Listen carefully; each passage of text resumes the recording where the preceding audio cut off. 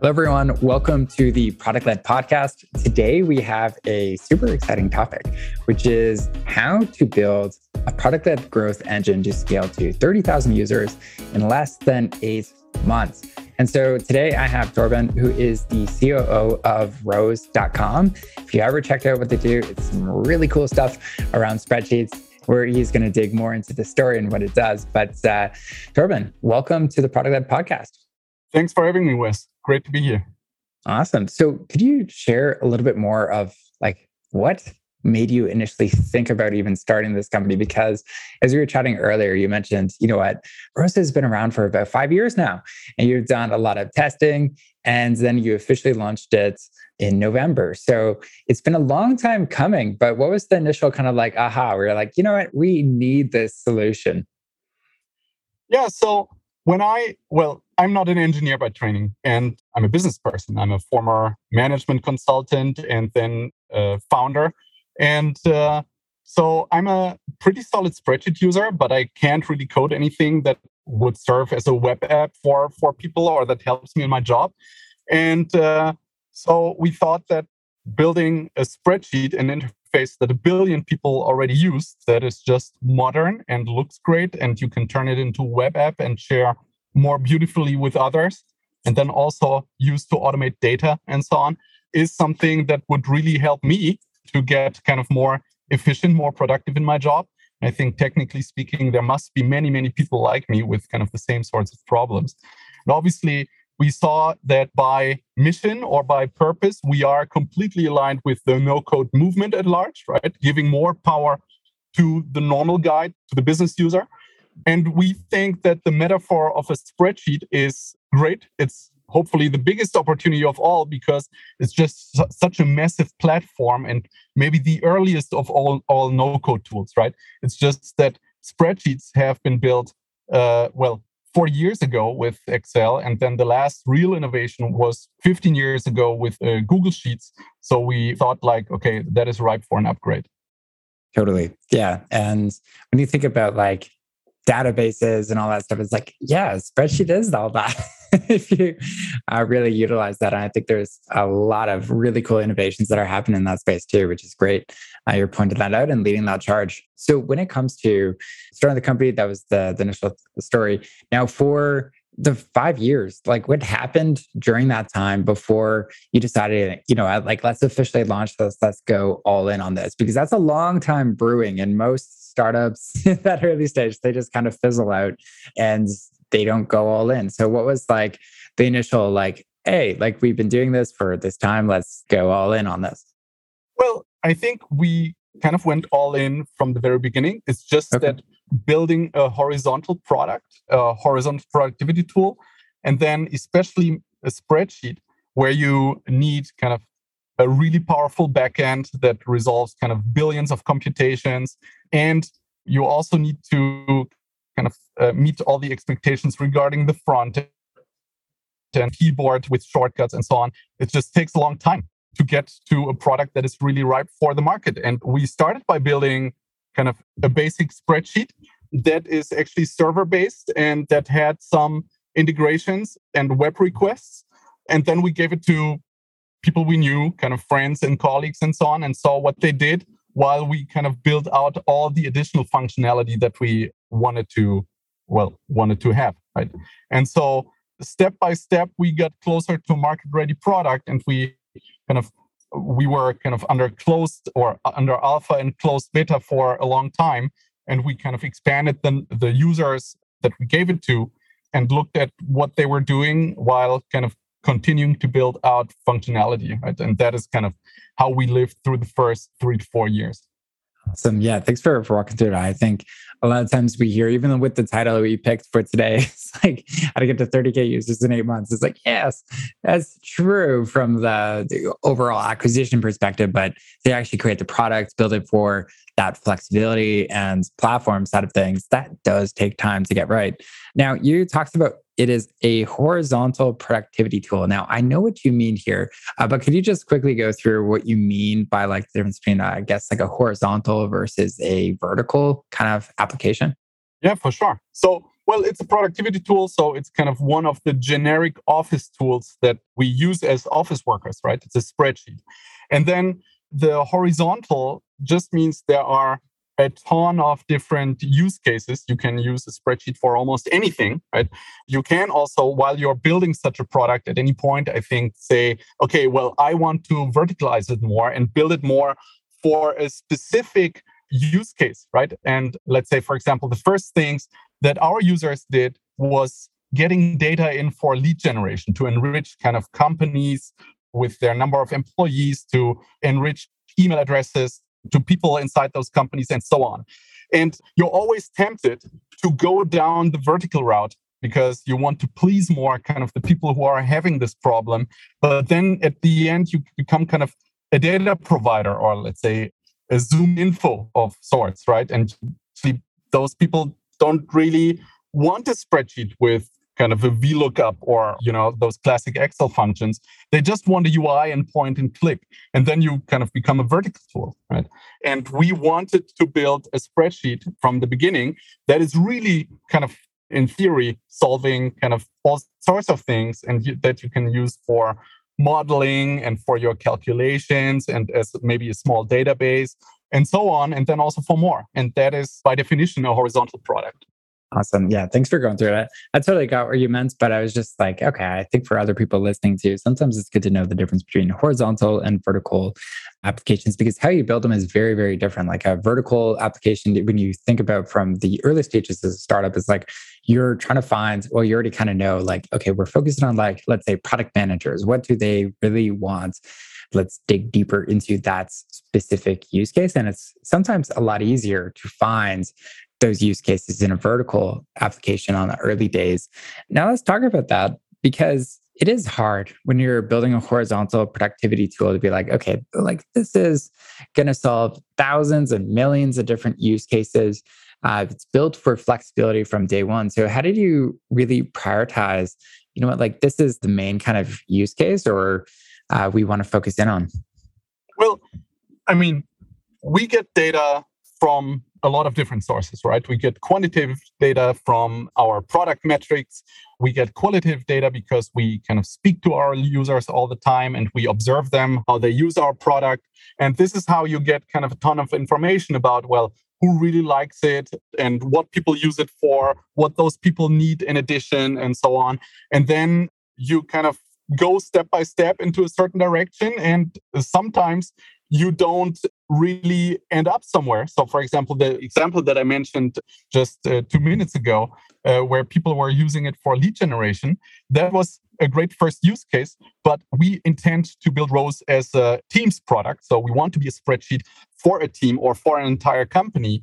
And those lead gen use cases were rather kind of single player. It was kind of the one person to find companies or maybe enrich a list or so, but then they pushed the data elsewhere or they copy pasted it and that was it, right? It's not something that was kind of shared and that was a team would use on a daily basis. So we then took the decision to deprioritize this use case and to go more for other needs that other user personas had. Like, for example, reporting is something that a lot of people use it for. Like, for example, marketing people who want to get data in from kind of their core tools like social media channels, or they want to track followers or maybe engagement of their posts, or they want to get kind of the success, cost, and click data and so on, conversion data from their ad campaigns.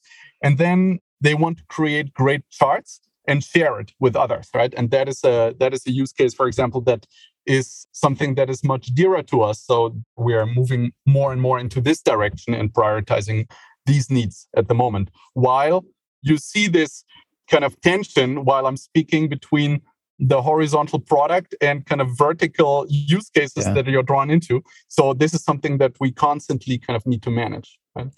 Yeah, it's so interesting too for horizontal applications, because you really do it's like maybe we do start vertical. I don't know if you've read the book Crossing the Chasm. There's my favorite example of this is like the War of Normandy. And it's like the Allies are trying to attack the Germans and like really go across like the entire beach. And they're like, okay, do we attack like all the beaches at once? or do we attack like one of the beaches? And it's one of those things where it's like, okay, if we actually focus on one beach, you could start there and actually have success versus like trying to do everything all at once. Even from like a marketing copy, it's like, how do you do that? It's like, this has to be pretty bland to like attract to everyone. And that's a weaker value prop until you kind of get that mass adoption. So yeah, it's always these trade-offs of, do you focus on this one or do you kind of basically broaden the net?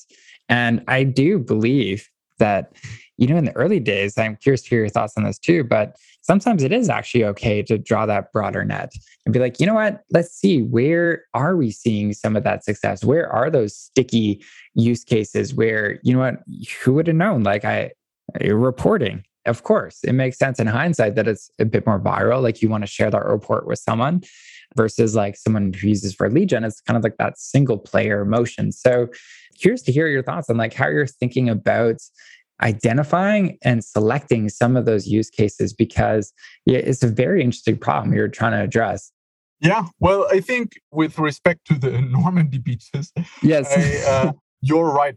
So sometimes I think it works better to kind of verticalize or to kind of find or to establish one beachhead, and then from there on you can spread, right?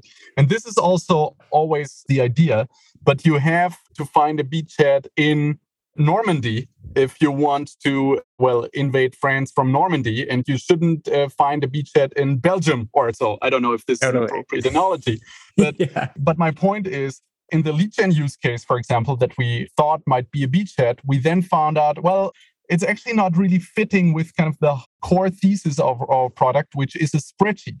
Because, the more we talk to these users, the more we understand that they actually are more interested in data, and they would also rather buy the data if it was available already.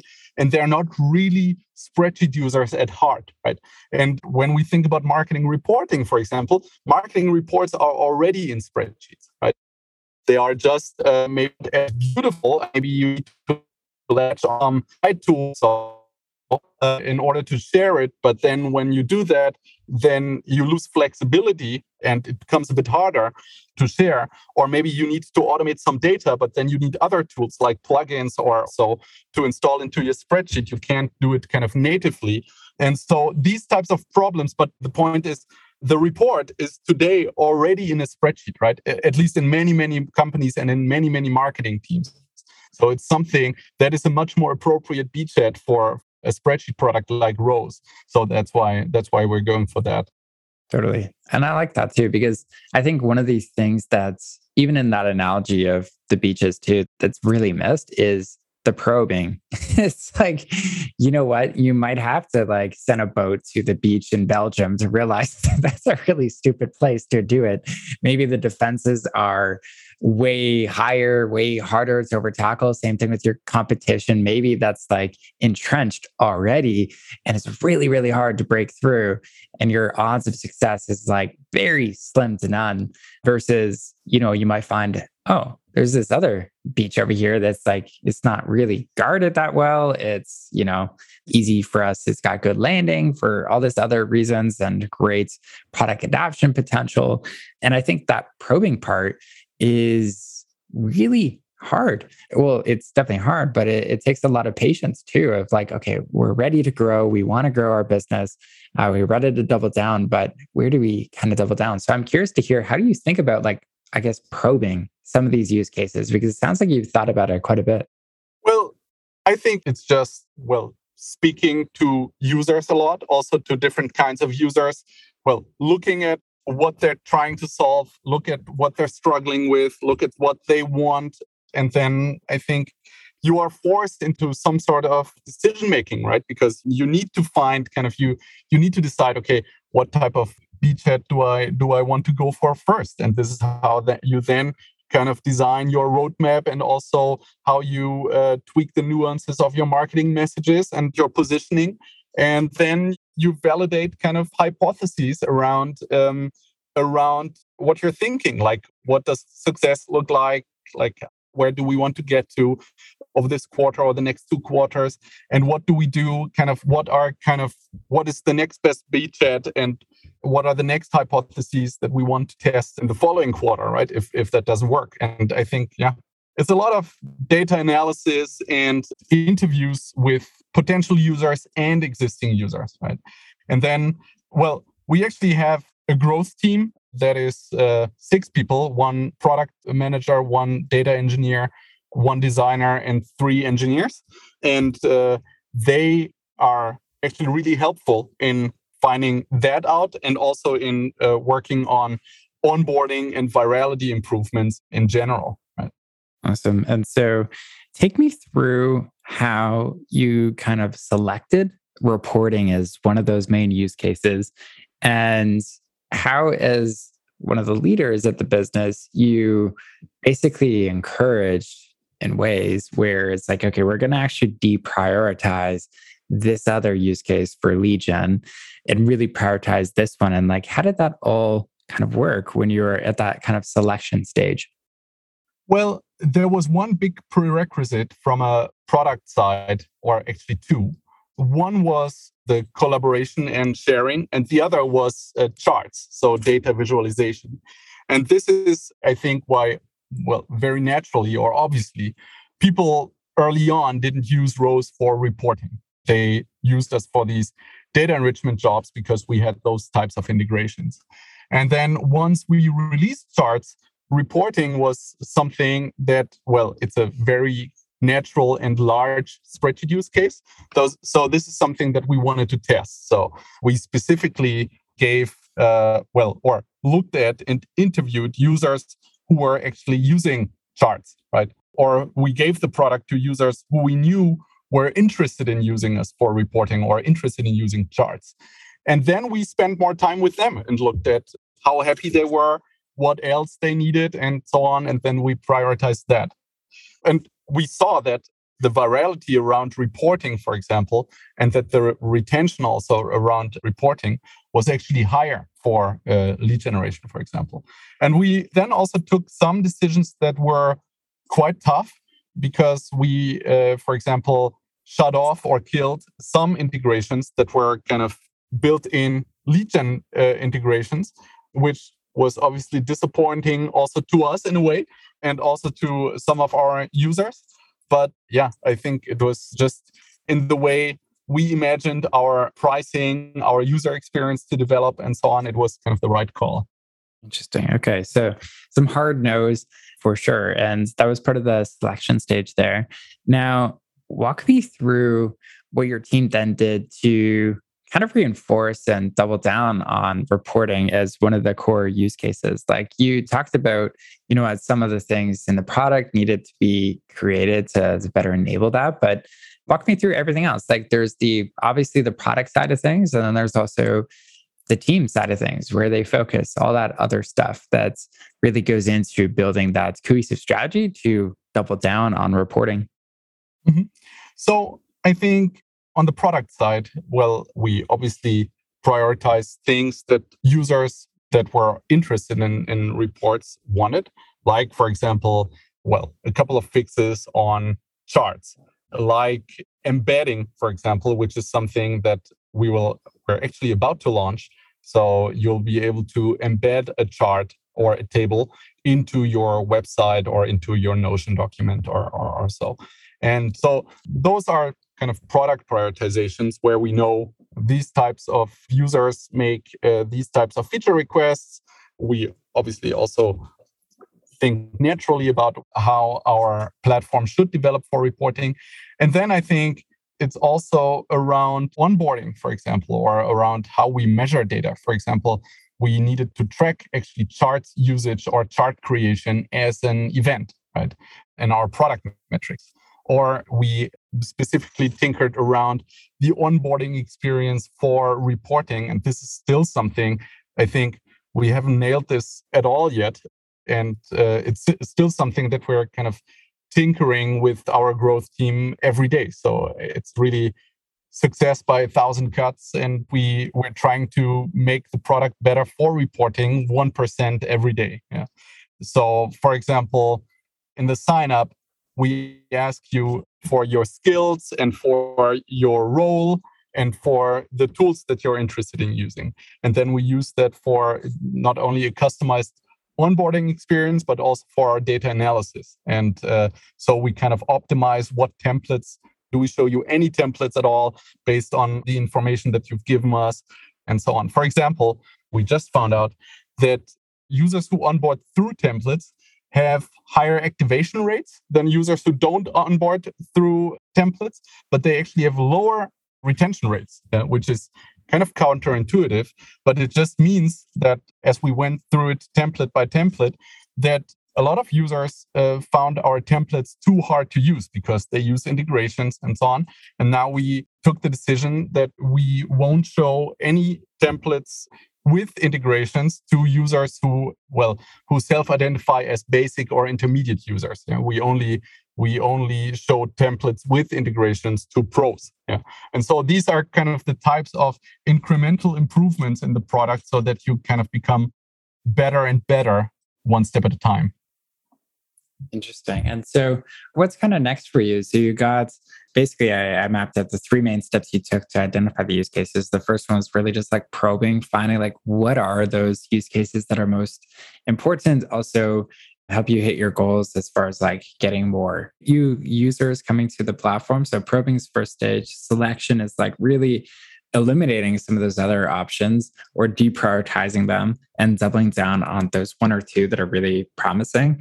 And then I put for the third stage is really just like what you did is reinforce. So like there's the team focus, like getting them focused on this part, the product side of the things for the focus, putting in the right metrics, measuring all of like those areas as well. What's the next stage as far as that goes for building the business? Yeah. So definitely it's around building the product or making the product even better for reporting. And the other part is improving virality in general. So across use cases, but it's obviously also something that is very important for reporting. So the virality piece, we know that the retention of users who sign up through a viral loop rather than through something general or through something linear, like who just land on Rose.com or see us in the media or through Product Hunt or so. So the viral users are 3 to 4 times more likely to retain, or retention is 3 to 4 times higher for them. And that is obviously a huge difference. So, and workspaces that have, more than 5 members have way higher retention than kind of single member workspaces. So it's obviously in our interest, not only from a pure acquisition standpoint, but from a retention standpoint, to increase virality. And we know that, for example, our sharing user experience can still be improved by a lot. The most natural sharing experience that users currently use in the product is one that does not lead to a new product sign up immediately. It's one where you kind of share your spreadsheet as a web app, but then people are not prompted to sign up. So fixing this user experience around sharing is a huge priority for us. But then there's kind of more in terms of collaboration that we want to add. So collaboration is obviously much more than sharing. We want to enable people to comment, to tag others, to define actions or to-dos and the like.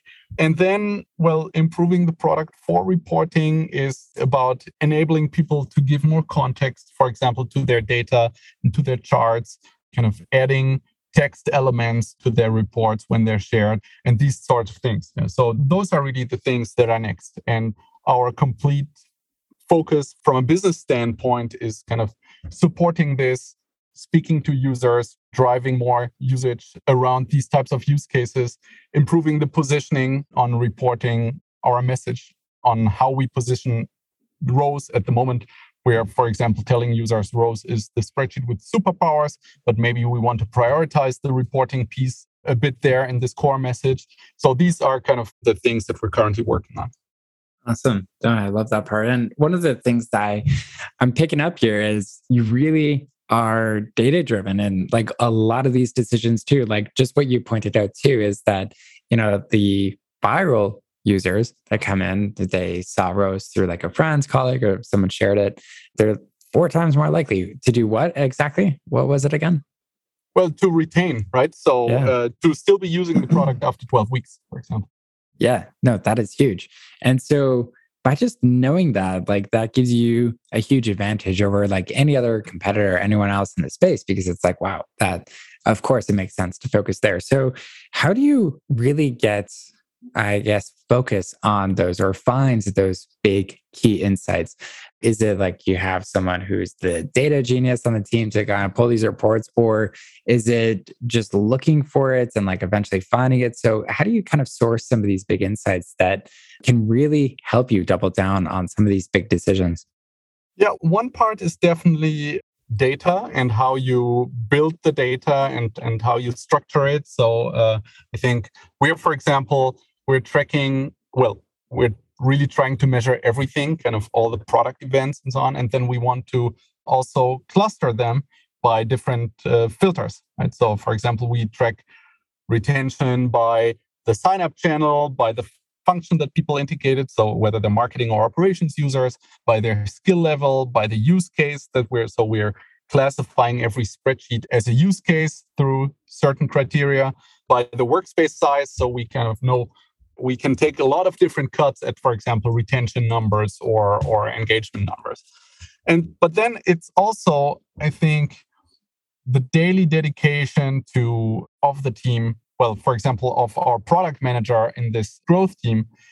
Every day we go through the users who signed up the previous day and looked at what they did. Yeah. And did they use an integration? Did they use charts? Did they share a spreadsheet? Did they experience some sort of error after they executed a function?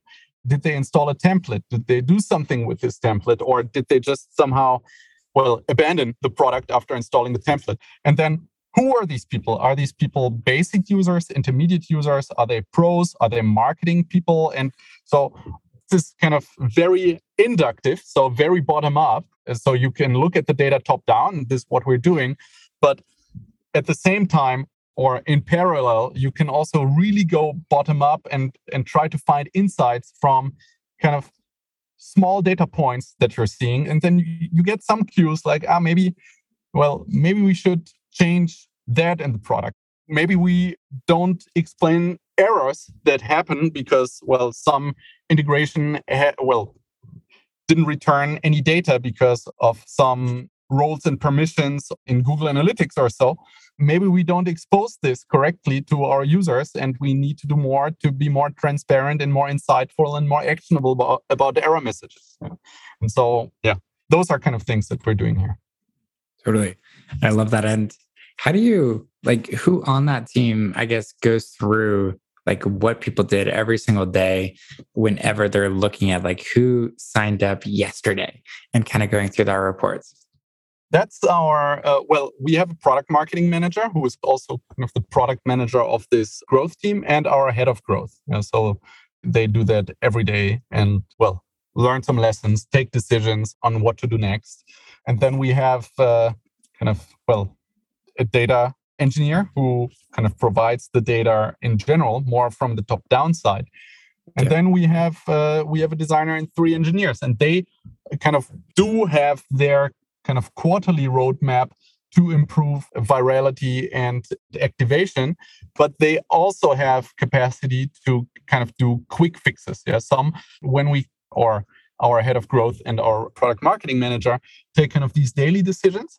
Some of them can be implemented completely on the business side, kind of, changing messages, adjustments in the content management system and so on, adjustments on the website. But some require actually tweaks in the product UX, right? And the designer and the 3 engineers who work in that team also have some capacity to actually do some fixes that are more ad hoc, right, to the user experience, especially with respect to onboarding and virality. Right. Okay. I love that. And are there any other kind of whether it's daily or weekly activities that your teams do to really build that user empathy and understand okay, what challenges are they having? What's getting in their way of seeing success, whether that's in regards to acquiring them, getting them to sign up, activating, retaining them. any other things? Because I love this, like just having that product manager, product marketing manager, head of growth, like going through this like every single day and seeing like what are they actually doing. I think that's something a lot of companies need to start doing because it tells you a lot, like where are they getting stuck. Well, obviously, they're also doing a ton of data analysis and also not only kind of looking at the top down data and looking how it moves, but also kind of deep dives, right? Like going really through an analysis that is template by template and then looking at, well, how many installs did this template have? How many of those users are still active? How many errors did this template throw? And all of these things, I think, looking at data also, again, top down and bottom up is something that they're doing every week. And then speaking to users, interviewing users, both, well, current users and prospective users, documenting every user call, and then also kind of, well, synthesizing what we've learned from user calls so that others can actually learn from it, right? So because we have kind of the core product teams that are working on quarterly roadmaps, but every quarter we are going through kind of the planning session for the next quarter, and then we kind of draw on all the insights that we generate while talking to users. And so everything is really documented there. Okay. And like what tools do you use to really understand your users better? I know there's some things like, okay, like doing user interviews that don't quite have a tool per se. It's someone who's doing it. But what does that look like at your company? Well, I mean, as a user interview tool, well, they actually don't have very much of a tool other than Rose itself and video conferencing. Then, well, we are actually we're looking at Hotjar, for example, to have kind of more insights into how users are using certain features. But that is more from a product standpoint. And then I think for documentation, we're using Notion. For data analysis, we're using Segment and BigQuery. We're using Intercom for onboarding and for certain callouts and feature news. So that is, well, customer.io for emails and CRM. That is kind of our growth tool stack. Awesome. And speaking of the growth team, how did you initially start it? Like who was on that team? And then how did you grow it? Well, our head of growth was our first product manager. Well, Umberto, my co-founder, started building the product. And then at some point, we hired a first product manager who was great. And he quickly developed an interest for growth. So maybe still building the product, but also really other areas of marketing. And so we then built out the product function with other people and turned him really into our head of growth because we liked that kind of someone who has a lot of understanding of the product can also take care of the business and drive the business because we are a product-led company. And so we want to enable product-led growth. And a lot of the things that we need from our growth motion, so activation, growth through virality, well, obviously also retention and so on, need to be driven by the product. And so we gave him this mission. So, well, take care of onboarding, take care of activation, and also take care of virality. And then we looked at, well, okay, what do we need? A data person and one engineer is something that we decided early on. But then we saw good results and also a fast pace in development and in shipping fixes to the product that I think paid off. And so we took the decision then to actually put a bit more engineering power behind this team. And now we're 3 engineers there. Amazing. Yeah, I find that more and more common too, where it's like, okay, there's a product manager and then they have the appetite for the growth side of things too in product-led companies. And it's so common, like you hear the emergence of like the growth product manager and you're like, I wonder why. But it makes complete sense when you look at it through this perspective. So thanks for sharing that. Well, and there are great resources, right? So totally. your own platform. And also, for example, we also used Reforge, for example, as a resource for kind of as a learning resource to get more and more kind of growth thinking, quantitative thinking, and so on, that is about actually more growth than pure product. And I think that worked quite well. Totally. And so how do you organize your product or head of growth kind of team? Is it like OKRs? Like, how do you measure the results? How do you structure that part to make sure that they're aligned on the right outcomes and focus on the right initiatives? Yeah. So, well, KPIs it's a huge topic, and we've tinkered a lot with KPIs. So we're currently not looking at monetization, only at user growth. And the two North Star metrics that we're looking at is viral signups. And viral signups means anyone who is either invited to a spreadsheet or to a workspace, or someone who signs up through the community. So we have community of public spreadsheets, like a GitHub of spreadsheets, and some users duplicate spreadsheets there and sign up that way. Or users who actually looked at a privately shared spreadsheet as a web app. They're not workspace members but after using this Rose web app, they then come and sign up. So those are the three potential viral channels. And we're kind of looking at the absolute number of signups from these three channels. So this is one. And the other is what we call week 3 actives. And that means they're not just weekly active users, because we think that number is a bit too much influenced by acquisition activities. So if you had a product and launch, or if you had if TechCrunch reports about you, then you get kind of a very large influx of users. And so it throws the weekly active number up. So we decided to look at all the users who are still active 3 weeks after they signed up. So it's an absolute number, and it kind of mixes or blends activity and retention. And that is what we actually like. It's quite useful because after 3 weeks, you don't have this immediate acquisition effect that is kind of, tainting the numbers a bit. But it's also kind of soon enough that you get the metric after you made changes. So you can, I think, wait 3 weeks for your metric, but you can't wait 3 months or so, because then you wouldn't know kind of where you're going in the meantime. Totally. I love those metrics, especially the week 3 activation too. It's like, okay, yeah, let's see like who is coming back. Because if you just focus on like that first 7 days, it's not necessarily a good indicator of, okay, this person is like highly engaged. This is the right channel. Let's double down.